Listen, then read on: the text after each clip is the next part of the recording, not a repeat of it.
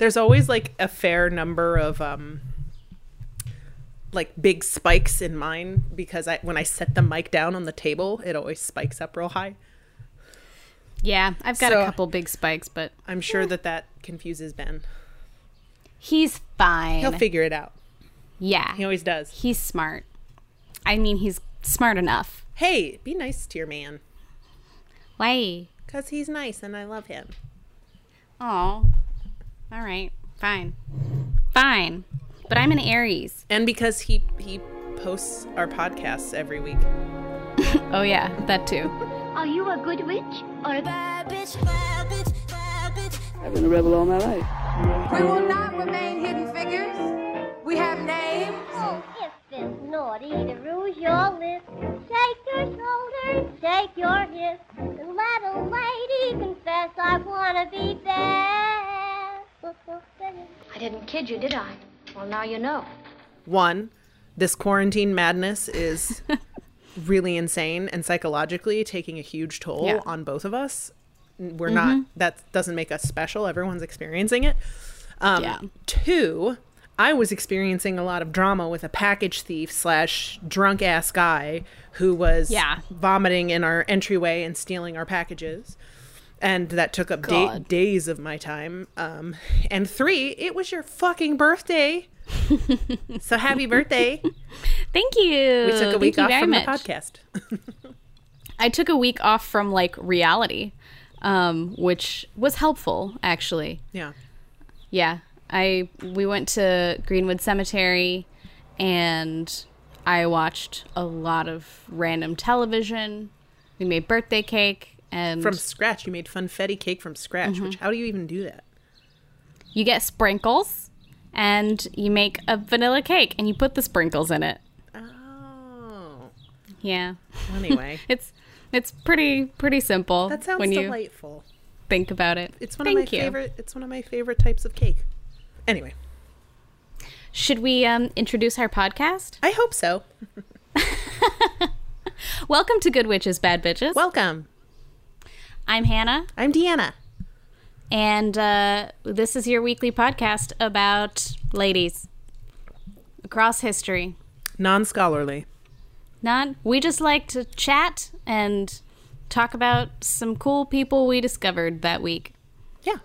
Sounds good. Please don't cite us as a source in your thesis paper because it will not be a valid one. No, but you can maybe use some of the sources that we cite when we give our sources at the beginning of these. Yeah. Use it as a jumping off point. Yes. I wrote a lot of notes on my person today, so I'm thinking just that dive right in. Just dive right in. I'm so excited. I missed you so much. It's been so long since I've looked at your face, and I can't wait to hug you in person. Oh my God. I've been like dreaming about FaceTiming you just so I could see you. This is like, what, the 5th episode that we've done over FaceTime? Yeah. Because it's week 6 of quarantine for me. Oh my God. It's just fucking, time is nothing. Time means nothing. What is time? I don't even know. Me either. But, this could be week 20 for all I know. Yeah, I saw somebody say something about like all 85 years of March, and now we're in day 253 of April. Yep, that's how it feels. That is how it feels. But hopefully my person will bring some lightness to the day and the days of others listening to this. I just did some wine pouring ASMR, FYI. Ooh, sexy. Mm-hmm. I like it. I'm going to be doing that too in a minute. Oh. I can hear that in my headphone. That's my bubbly, sparkling water that I'm adding to make this a wine spritzer because I'm being a basic bitch today. You're being a quarantined bitch, and it's okay. Mm-hmm. You are valid. Thank you. Your cocktails are valid. Thank you. You're welcome. I do want to hear about your person. I'm really excited. Us taking off a week. Like, sometimes when we need to go on hiatus, I miss you, but like the work of the podcast, I'm like, it's nice to take a break. But I'm like excited to hear about a lady. Like, except I'm like, please tell me. I think it's because my brain is so quarantine brain. not unstimulated. That's the wrong word, but anyway. You know. I don't know.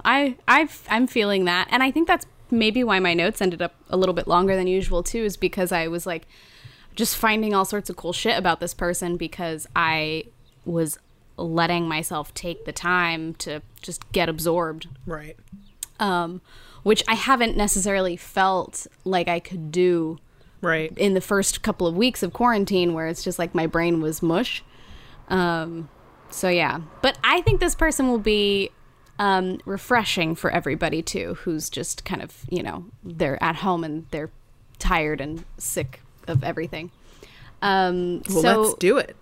Yeah, so my sources today are Wikipedia, biography.com, Smithsonian Mag, an article by Ruth Reichel in Smithsonian Mag, an article by Helen Rossner in New Yorker, and thetasteofhome.com. Okay. Yes. So I've been doing a lot of cooking and baking at home, and I think a lot of us have been. And it made me think about some other people who did a lot of cooking in their homes. Are you going to talk about Julia Child today? I'm talking about Julia Child today. Oh my God! Yes. I'm so excited. Have you watched her before? No, I mean, I've seen some of her cooking instructive sort of videos, so I know she has quite the personality. I know she's very tall. Yeah. And I think she has like some sort of subterfuge in her life. Potentially. Maybe we'll talk about that. But that's about all I know. But if you had not seen anything of hers, I was going to make you pause and watch a little clip of her. But you know who I'm talking about. So if there's anyone who doesn't know, I think you should stop and watch a clip of Julia Child cooking on YouTube so that you know who I'm talking about, because imagining her is so much easier when you have that visual reference. But yes, so to begin, Julia Child was an American cooking teacher. She was an author, a television personality, and not necessarily a spy, but she did some spy-adjacent work. Okay. Yeah. She's recognized for bringing French cuisine to the American public with her debut cookbook, Mastering the Art of French Cooking, and her subsequent television programs, most notably The French Chef, which premiered in 1963. So there was an article by Cynthia Zarin in The New Yorker that I took a little piece from because I really liked what she had to say here. She writes, one of the most significant meals of the last century occurred almost 73 years ago, on November 3rd, 1948, when Paul and Julia Child, 2 years wed, arrived in, I'm sorry, Deanna, I'm going to butcher all of the French words in this. Please. Le Havre? Le Havre. Le Havre? Havre. Havre, on the SS America from New York. They were on their way to Paris. Paul Child, a career civil servant, had been offered a job as an exhibits officer for the United States Information Service, a now defunct division of the State Department. Their baggage included a Buick station wagon nicknamed the Blue Flash. They packed themselves into the car and drove south to Rouen, where Julia Child ate her first French meal at La Couronne, then the oldest restaurant in France. Paul ordered the meal, oysters, followed by sole meunière, salade verte, wine, fromage blanc, and black coffee. Du café noir. Yeah, they wrote black coffee, so I'm going with that. Because there's no way I'm going to try and, oh God. Well, you know the word cafe. That's true. That means coffee. Julia Child would later say, "It was the most important meal of my life. From then on, she was all in." But I want to back up a little bit before we get to that point, because while we know Julia Child is a chef and a lover of good food and butter, she lived an entire fascinating life before she ever picked up a whisk. So she's another one of those people that I'm I've chosen without realizing that, like, she was well into her 30s and almost 40 before she actually, like, had any career as a cook. So, yeah, I love these ones that we do that are. I do too. They find their passion and their niche later. Yeah, she reminds me a bit of the Girl Scout. Was it Juliette Morgan? Gordon Lowe. Juliette Gordon Lowe. Thank you. Julia Morgan was the architect. Thank you. We've talked about so many women. I know. Mix them all up believe constantly. me, I know. But it's only because I lived in Savannah. That's right. Also, you're better with names. But yeah, Juliette Gordon Lowe was one of our previous episodes, and she was about a year ago. Yeah, she was a leader in the Girl Scouts, and she too was a personality. She just had this outlandish personality that everyone loved, but she also had a career that blossomed much later in life. Right. But anyway, I'm going off on a tangent. So Julia was born Julia Carolyn McWilliams on August 15th in 1912 Does that make her in a Leo? Pasadena. I think it does. Yeah. Pasadena, California? Pasadena, California. Her father managed a large chunk of land, and her mother was an heiress to a modest paper company. Dunder Which is Mifflin? interesting. I have no idea. I did not know. No, but I didn't look it up. She grew up not, astoundingly rich, but she was well off. They had money. She did okay. Enough she was money. Comfortable. She did okay. They had enough money that her mom didn't have to cook. They hired a chef. And okay. All the food a little more than comfortable. Yeah. It's like she was not a billionaire, but they were plenty comfy. But yeah, she'd always had her meals cooked for her. She didn't really ever question it or think about food beyond that. And she went to private school, like they could afford private school for her. And she was very good at sports, at 6 feet 2 inches tall. I knew she was fucking crazy tall. Yeah. Especially for when she was born. Like, are you kidding me? She towered over most men, I think, at that time. Yeah, including her husband. I love that. I know. I love that. I know. It's one of my favorite things. The pictures of them are so cute. But anyway, so yeah, 6 feet 2 inches tall. She played a lot of tennis, golf, and basketball.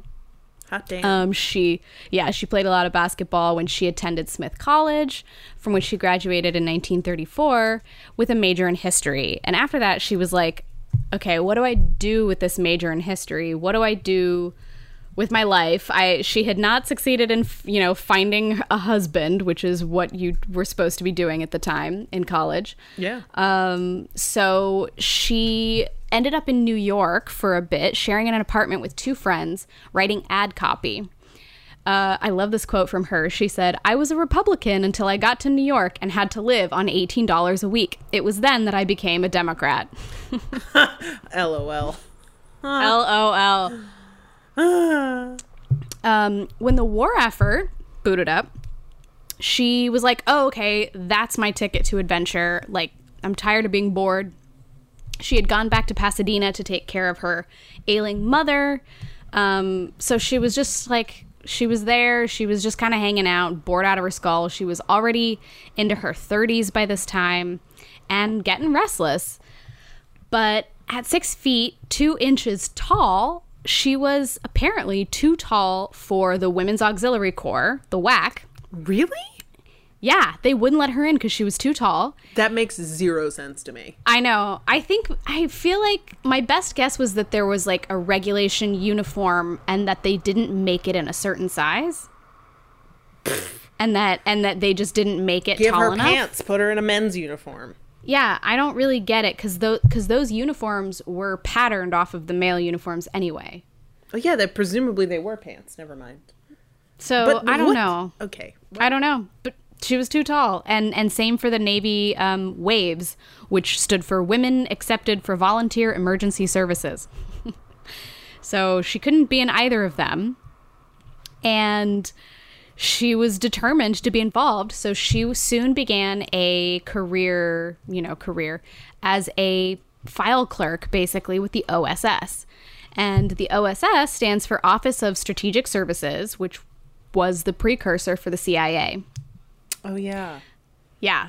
So she was a typist at their headquarters in Washington, but because of her education and her experience, she was given more responsibility and was placed into a position as a top secret researcher working directly for the head of the OSS.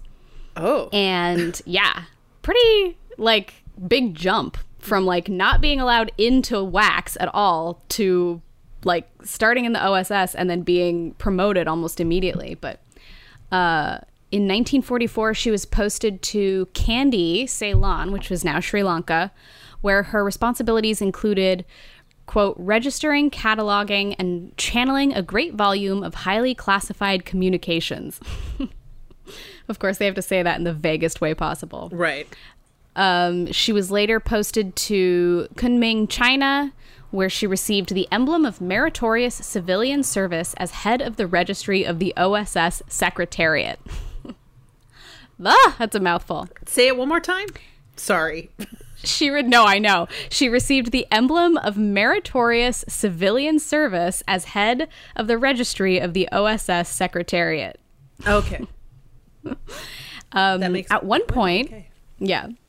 At one point, she was asked to help solve the OSS's shark problem. Like literal sharks? Literal sharks. So too many OSS explosives, which were targeting German U-boats, were being set off by sharks.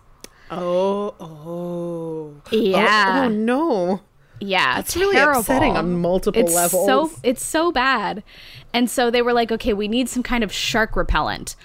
Julia, you help us figure it out. Help us repel these sharks. Those poor babies. I know, but she did it. She like cooked up a bunch of experimental concoctions that ended up, at least one of them was very effective. And whatever that repellent was, it's still in use today.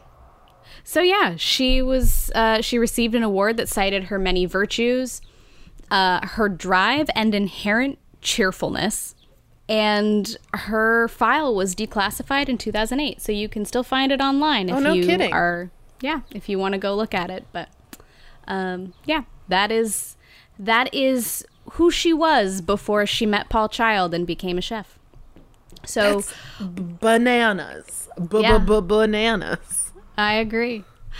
While in Kunming, she met Paul Child, also an OSS employee, and the two were married September 1st, 1946 in Pennsylvania.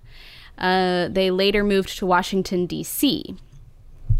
A New Jersey native who had lived in Paris as an artist and poet, apparently, Paul was known for his sophisticated palate, and he introduced his wife to fine cuisine, such as that first meal that we talked about in the opening of this episode. He joined the United States Foreign Service, and in 1948, the couple moved to Paris, where the U.S. State Department assigned Paul there as an exhibits officer with the U.S. Information Agency. So what's funny to me about a lot of the articles who talk about her from this point on is they describe her as having that first meal in France and having this revelation about food and wanting to go cook, and then immediately signing up for cooking school at the famed Cordon Bleu in France. What they don't tend to say is that she signed up for a morning class at the Cordon Bleu, taught entirely in French, and attended entirely by American soldiers on the GI Bill. What? So it was not, she didn't enroll in school, in culinary school, to like be a chef. She just wanted to know how to like cook, period. And they were offering this class to American GIs. And because she and her husband were in like military service, this class was available to them. Wow. And yeah. So everyone makes it sound like it was this like crazy fancy thing, but actually she was there with a bunch of soldiers by herself, to learn how to cook. Just to learn how to cook entirely in French. And so she had to learn French pretty quick too. Yeah, just like Julia Morgan, so that's funny. Oh yeah, exactly. Oh yeah, it's kind of funny that I made that flip. But still, this is where her love affair with food really did start. And later she studied privately with other master chefs. She said in 1952, "I have finally found a real and satisfying profession, which will keep me busy well into the year 2000. That's cute. Which I was like, that's so specific, but I like it. She met her soon-to-be very good friend, Simone Beck, during this time as well. And Simone Beck is, I believe, another French chef. And Simone was writing a French cookbook for Americans. They decided to work together because Julia was obviously uniquely qualified to advise on making the book appealing for Americans and translating the French this into is English. A French woman.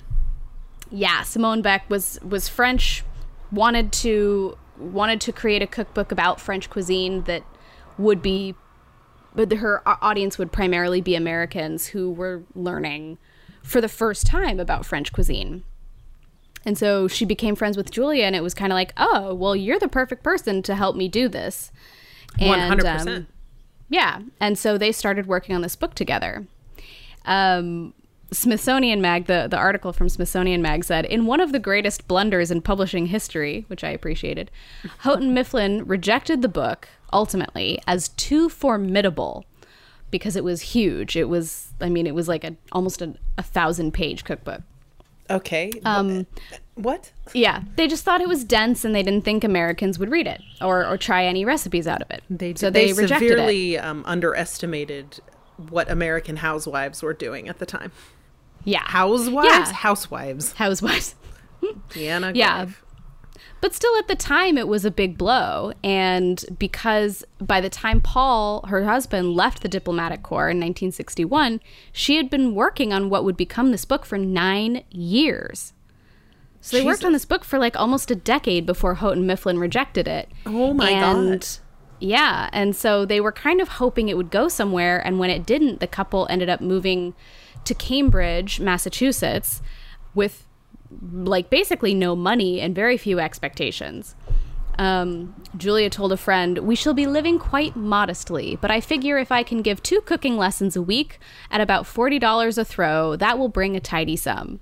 Yeah, sure. So she was just like, yeah, she was just like, I'll teach cooking and that'll have to help us get by. Because my husband, other than being like a U.S. diplomat, is an artist. And that's kind of like what he does. What's so his that's art? not. Did you say yet? He was a poet, and I don't know what else. A photographer. He has some really great photography, but I don't know that he ever made a ton of money doing that. But I could be putting my foot in my mouth by saying that. Maybe he was super famous. I have no idea. Again, not a scholarly podcast. And Wow. I was focusing on Julia. Yelled that into the mic. I was focusing on Julia, so I wasn't too worried about looking him up, but Exactly. Yeah. So to save money, I love this.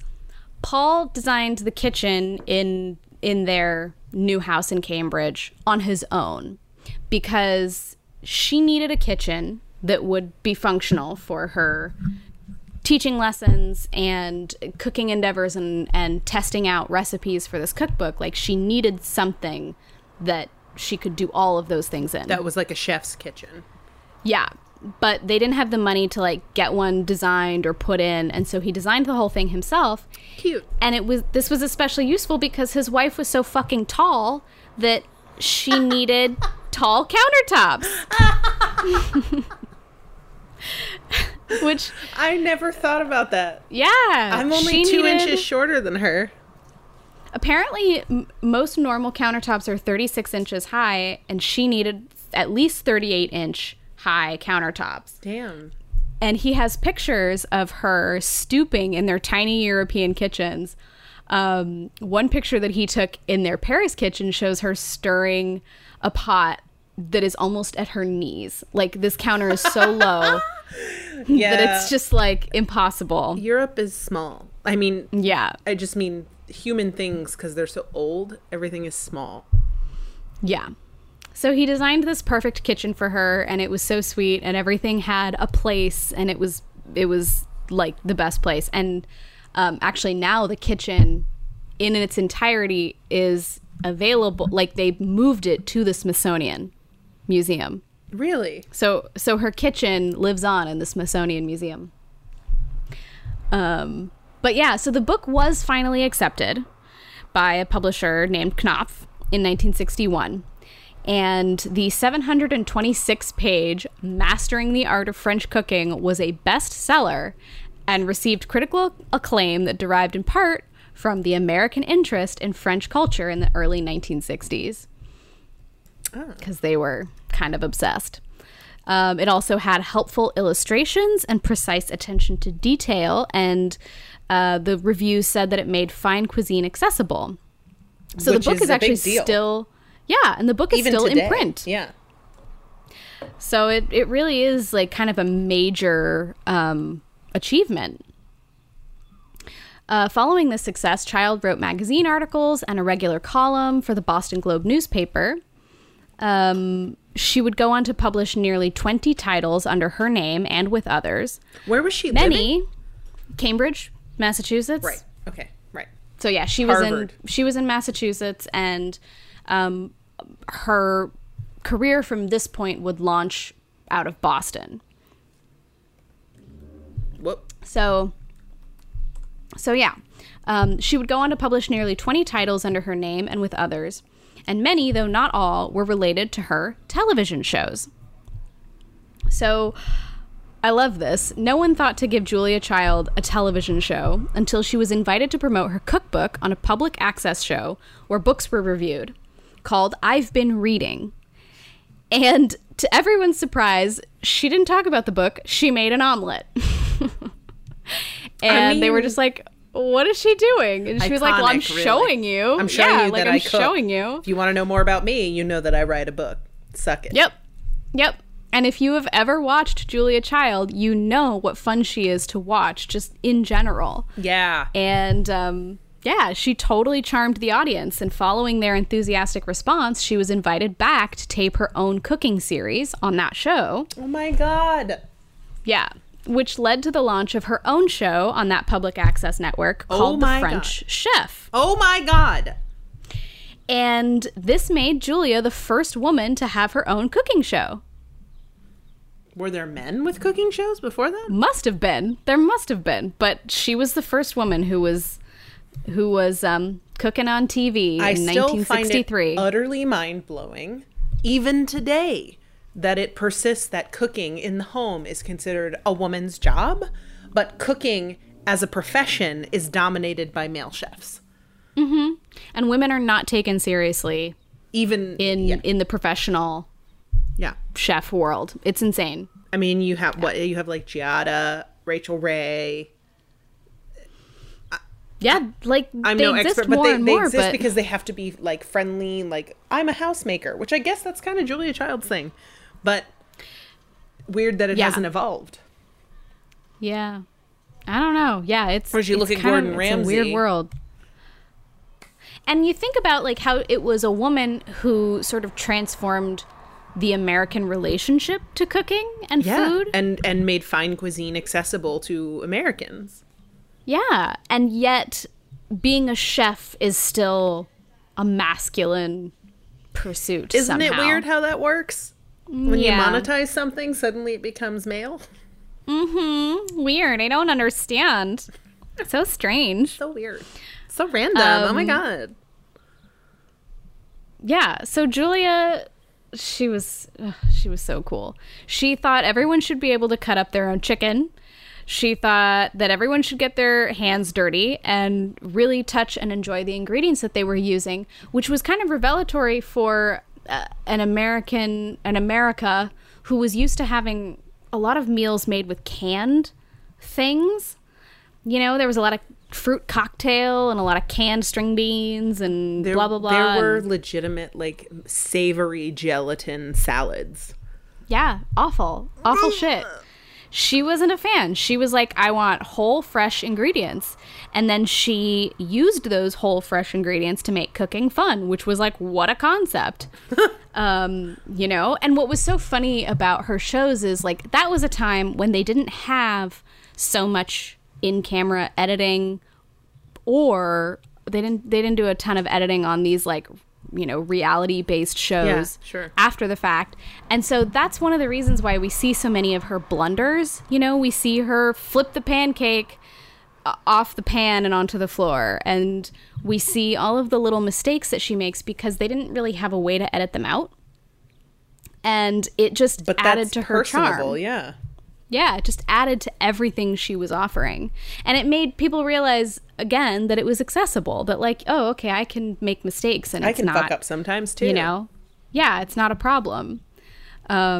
She said, doing television, you want amusing things, something fun and unusual. I think also on the television, you want to do things loud. People love the whamming noises. Whamming noises? Whamming noises. She was just like, people are simple and they just like to be amused. And so that's what she did. So like her cookbook, the show succeeded in changing the way Americans related to food while establishing her as a local celebrity. They filmed in her kitchen, in part because it had been designed entirely for her, to her requirements. And shortly after her show started in Boston, it was syndicated to 96 stations throughout America. Holy shit. Yeah. It exploded really fast. So we talked about Julia becoming famous not only for making food fun, but also being relatable, especially her on-screen mishaps. But I wanted to mention this little thing because I just liked it. She had one rule: never apologize. She said, if you're alone in the kitchen, which she said in an episode of The French Chef while she was hastily scooping fallen bits of potato pancake back in her pan. If you're alone in the kitchen, who is going to see you? So she worked nearly until her death at almost 92 years old in 2004. And so she went was on right to about saying up until the year 2000. Yeah. Oh. She knew. She was like, I'm gonna get there. And she did. And she went on to produce a stunning number of books and television shows. She is largely responsible for the fact that food is now part of American popular culture. And although she passed away in 2004, her influence keeps growing, which we've seen through the movie Julie and Julia, which came out a few years ago with Meryl Streep. And isn't it based off of a memoir anyway? Maybe? It's based off of, actually, fun fact, it's based off of a blog that Julia Child actually really hated. Oh. Yeah, so this woman named Julia, this blogger named Julia, Julie, I can't remember her last name, started a blog where she decided she was going to try and do every recipe out of Julia Child's cookbook over the course of a year. And that she was going to like cook 1 to, X amount of these recipes every day just so that she could say she did all the recipes in this cookbook. And Julia really hated that because she was like, food should be fun. You're making this into a chore. Yeah. Yeah, you're turning this into a stunt. And I just don't like that. And so when talk was kind of swirling about trying to approach Julia maybe about, endorsing the movie being made and giving it high praise, she was like, nah. No, thanks. No, thanks. I'm not into that project. Also, Meryl Streep, fantastic actress, not 6'2". Not 6'2". She is significantly shorter than me. I know because I met her. Yeah, I enjoyed her Julia Child. I'm sure she could do a great Julia Child. I think Dan Aykroyd's is better. I'm going to have to show you the SNL sketch that Dan Aykroyd did, and I think it was like 78 or something, where one of his characters was Julia Child, and he basically he's, roasting a chicken at home or something and ends up chopping off his thumb, but because he's Julia Child, he's just like, well, we just keep going with the recipe, everything's fine. And this is for SNL. Yeah, It's the best thing ever. But anyway, I did want to also mention just a little bit, because I found a great article about her politics. So I kind of wanted to talk about that because she was raised as a Republican, as I mentioned, but she became much more progressive after leaving California and living around the world. And so this New Yorker article is titled The Passionate Progressive Politics of Julia Child, and it's by Helen Rossner. I think it's an excerpt from her book about Julia. And she wrote, Child's political awakening came during the McCarthy era, when she and Paul looked on in horror and rage as their friends and colleagues were subjected to the degradation of anti-communist paranoia. In a 1991 interview with the journalist Jewel Fenzi, Child recalled when McCarthy's deputies Roy Cohn and G. David Schein arrived in Europe in 1953 for an 18-day tour intended to root out sedition. She said, we had quite a number of people who were just ruined by them. In a letter to her longtime friend, Avis DeVoto, she spoke with characteristic gallows humor. I am terribly worried about McCarthyism, even more so than ever. How could the State Department back down on that order about the left-wing material? I'm not sure what she's talking about. And then she makes up a word here. What pusillanimosity? And I tried to look it up, and Google was like, "Are you sure that's a word?" Pusillanimosity, but cowardice. Pusillanimous, yeah. Which weird men's rights activists try to say is the basis for the word pussy. We're like, don't be a pussy, and they're like, it's based on pussy. It's not sexist. It's based off this word. Idiots. And it's like, yeah, but I don't think that's what most men are. That's not what they're saying, though. Yeah, that's incorrect. But what she's saying is like, what cowardice? How cowardly? What can I do as an individual? It is frightening. I'm ready to bare my breasts, small cup size though they be, stick out my neck. I won't turn my back on anybody. I'll sacrifice my cat, cookbook, husband, and finally self. Please advise. I'm serious. Also, let's not coast over the fact that Roy Cohn was a huge piece of shit. Exactly. Who was Trump's influence.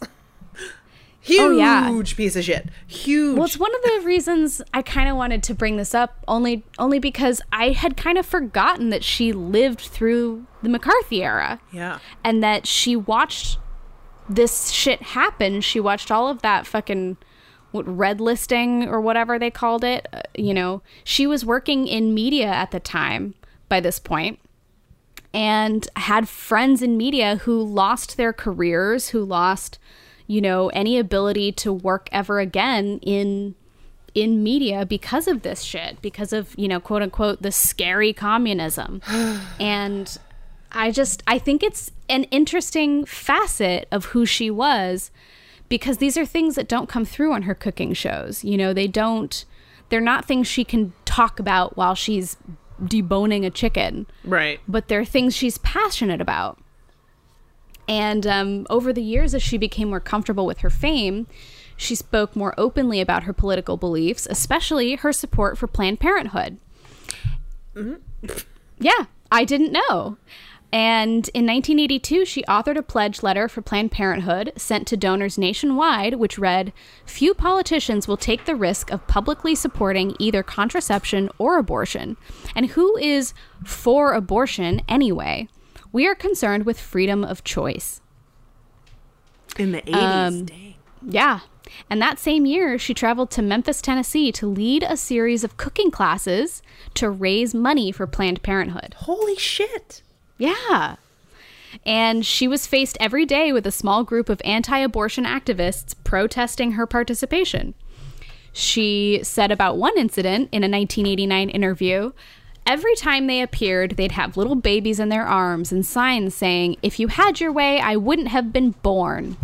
There were only 10 in all, but gross. Every time they appeared, they'd be photographed and put on television. Just because they were there, it was news. Wow. We, who are pro-women's rights, must do a great deal more to get our views across. And reading that was making me think about all of those, reopen the economy, protests happening. One of my least favorite signs that I saw was some young woman holding up a sign with a mask on it, like a face mask, that said, "My body, my choice, Trump 2020. Uh-huh. And I was like, that correlation is completely false, you fucking idiot. That has right. It's about keeping other people healthy, you asshole. If you want to do a your body, your choice thing, that it doesn't correlate at all. What the fuck are you talking about? You look so dumb. Oh my God. I know. It's baffling. It's so baffling. And it's just interesting to hear, like, to see Julia Child talking about how, like, the only reason these people have a media presence at all is because the media has chosen to give them one. Otherwise, they wouldn't have turned into a huge protest. You know, like, the more we give them the spotlight and take the spotlight away from, like, actual issues, the more we make it seem like their protest is, like, normal and fine. But anyway, so I thought the correlation was interesting. I'm just I actually just recently read an article about how the conservative activist family behind the quote unquote grassroots anti-quarantine Facebook events. It's like one person. It's a family. And presumably they have a lot of money. I haven't actually read all the way through it, but it like just recently popped up. That's fun. Yeah. They bring in hundreds of $1,000s annually by antagonizing establishment conservative leaders and activists. Great. Cool. That's fun. Cool. So at the time of that interview, George H.W. Bush had just assumed the presidency. Cool. Yeah, super fun. The administration seemed uninterested in doing anything about the environment, Child said in an interview, adding, "These people are anti-abortion, but they're not doing anything for the future." She went on, "If we go on as we are, polluting everything, we may very well end up like Venus, a great ball of fire." Holy and I don't think we have very much time. I love her. I know. What the fuck? Yeah. She was fucking incredible. And it's kind of amazing to me that she was a woman who had a cooking show that was designed to, really like help housewives learn how to cook better, while at the same time harboring very feminist and progressive ideals that she acted on. She donated tons of money to Planned Parenthood and progressive institutions, and spent a lot of her time thinking about ways to support those causes. And she never had any kids, did she? No, she never had any kids. For someone named Child, she never had any. But I thought I would end with a couple of fun random facts because I loved these and didn't know where to put them, so the end seemed appropriate. On me, please. According to PBS, Child used a whopping 753 pounds of butter during the time she filmed Baking with Julia. Oh my God. That program aired just 4 seasons. Oh. So it's a pretty impressive amount of butter. I wonder how that stacks up next to Paula Deen's numbers. Oh God, I wonder. Paula Deen probably in part was encouraged by Julia. Surely. Except for, she's a racist. Yeah. God. Julia loved roses, and she has a variety named after her. Oh. Yeah, fittingly, her rose is the color of melted butter, one of her favorite ingredients. Yeah, she donated her... Oh, I think I already said this one, but just in case. She donated her kitchen and kitchen tools to the Smithsonian. And you can view the exhibit, which is called Bon Appetit, at the Smithsonian. And that's it. That's all I've got on Julia Child, the amazing French-style chef and first woman chef on TV and progressive badass and super spy and, there's so much incredible I did not know. I know. I just knew her voice. They're like, oh, let's go. I know. That sort of thing. She can kind of fool you into thinking that she's a little bit nutty. Like she's a little bit of a, ooh. But she's actually really fucking smart and really passionate. Nutty people can be very smart, Hannah. Well, fair enough. Are you a good witch? Or a bad bitch? Let us know by becoming a patron on our Patreon. Oh, no. Patreon is a service that helps content creators like ourselves keep the ship going and make sure that we're able to cover all the costs that come along with doing our podcast. And the more patrons we get, hopefully the more content we can start creating exclusively for patrons. Yes. So, if you are interested in something like that, please become a patron so that we can start creating that content for you. Also, when you become a patron, you will get a shout out on our podcast and we will thank you personally on air. How exciting is that? Very exciting. Yeah. You can find us at patreon.com/GWBB podcast.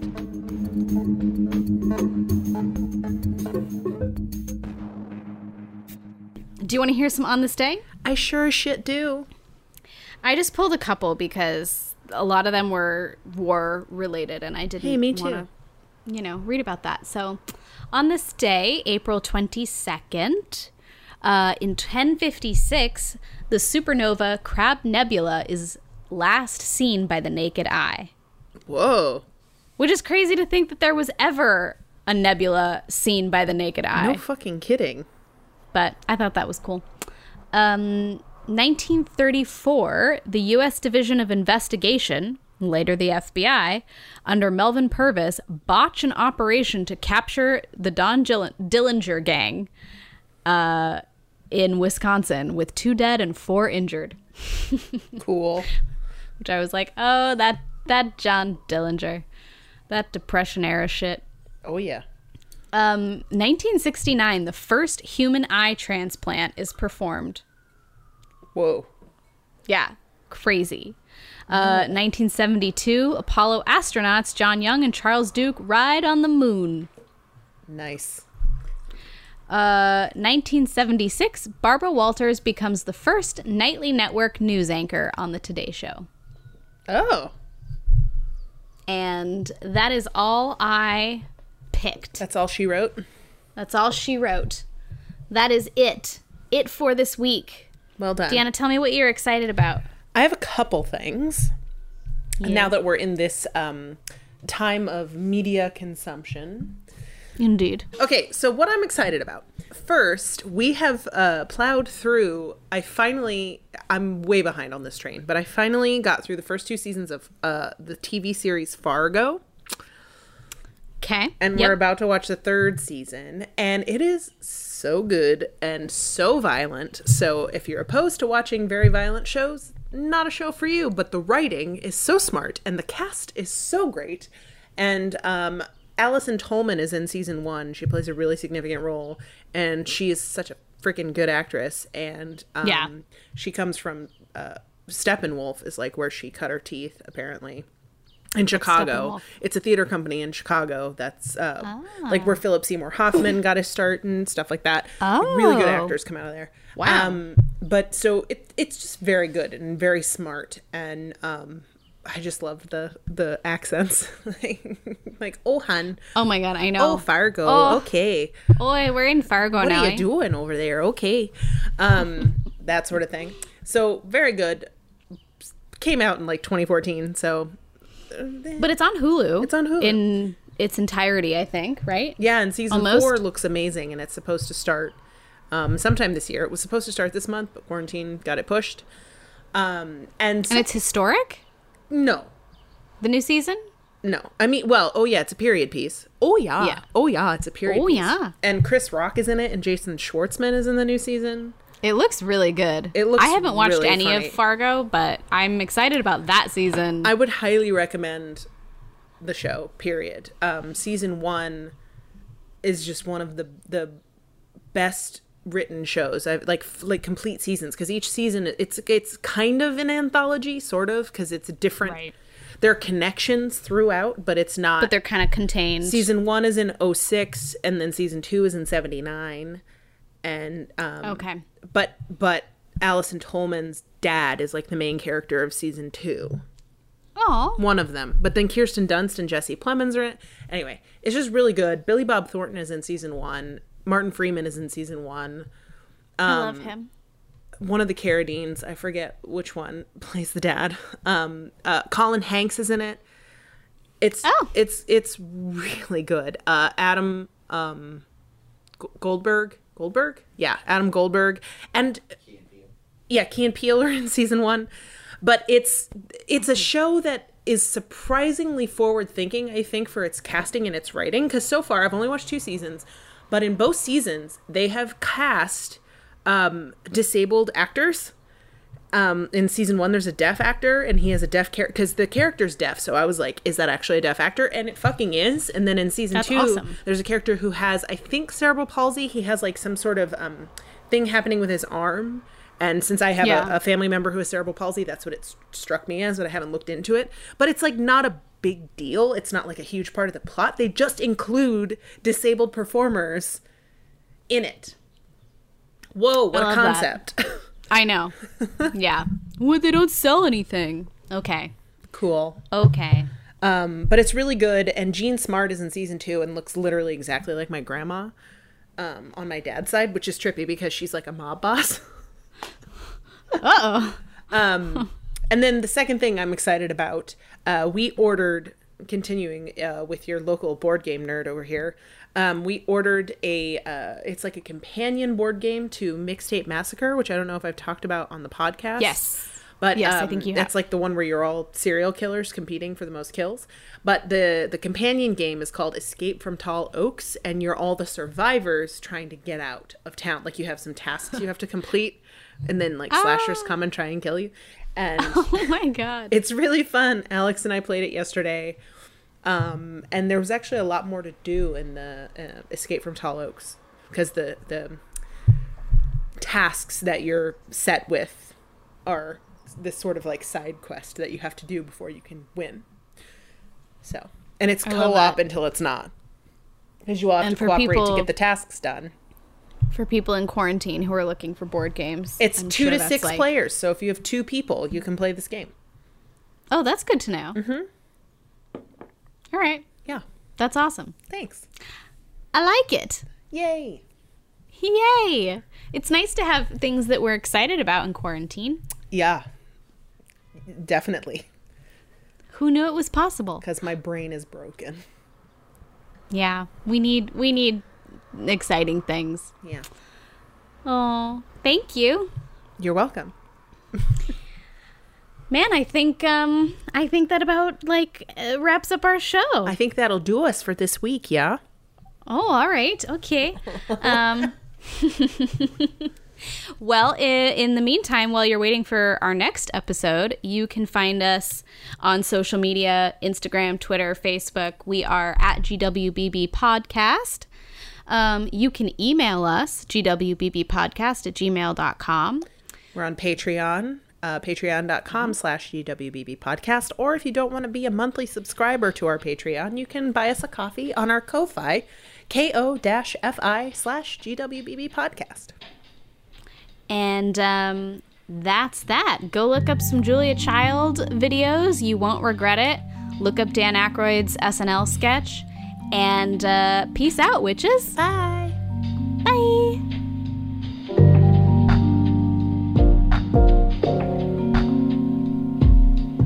Thank you for listening to Good Witches, Bad Bitches. Thank you so much for listening. We really appreciate it. Good Witches, Bad Bitches is hosted by Deanna Greif. Me. You. And you. Hannah Ferguson. And we're produced by Benjamin Garst. You can find us on iTunes, Stitcher, Spotify, Google Play. Pretty much anywhere you listen to your podcasts, you can find us there. We're also on social media. You can find us on Instagram and Twitter and Facebook, GWBB Podcast. You can also email us at gwbbpodcast@gmail.com. We love to receive emails. If you have a story about a woman in your life that you want to hear on air, shoot it over to us. We would love to read it. If you want to help keep us running, you can find us on Patreon at patreon.com/GWBB podcast. Become a patron and help us, pay for our hosting. Yeah, Patreon really helps content creators be able to continue to create their content, and it just kind of helps us break even on the costs of producing this podcast, and it would be really awesome if you wanted to help out. If you like it, you can be a part of it. Also, to help us out, you can rate, review, and subscribe. All of those things are extremely helpful for us. They help other listeners find us. Yeah. Word of mouth, also good. Yeah. Our website is gwbbpodcast.com. You can find all of our episodes there, as well as some other things bubbling out of our witchy cauldron. Good Witches, Bad Bitches is powered by Moon Bounce.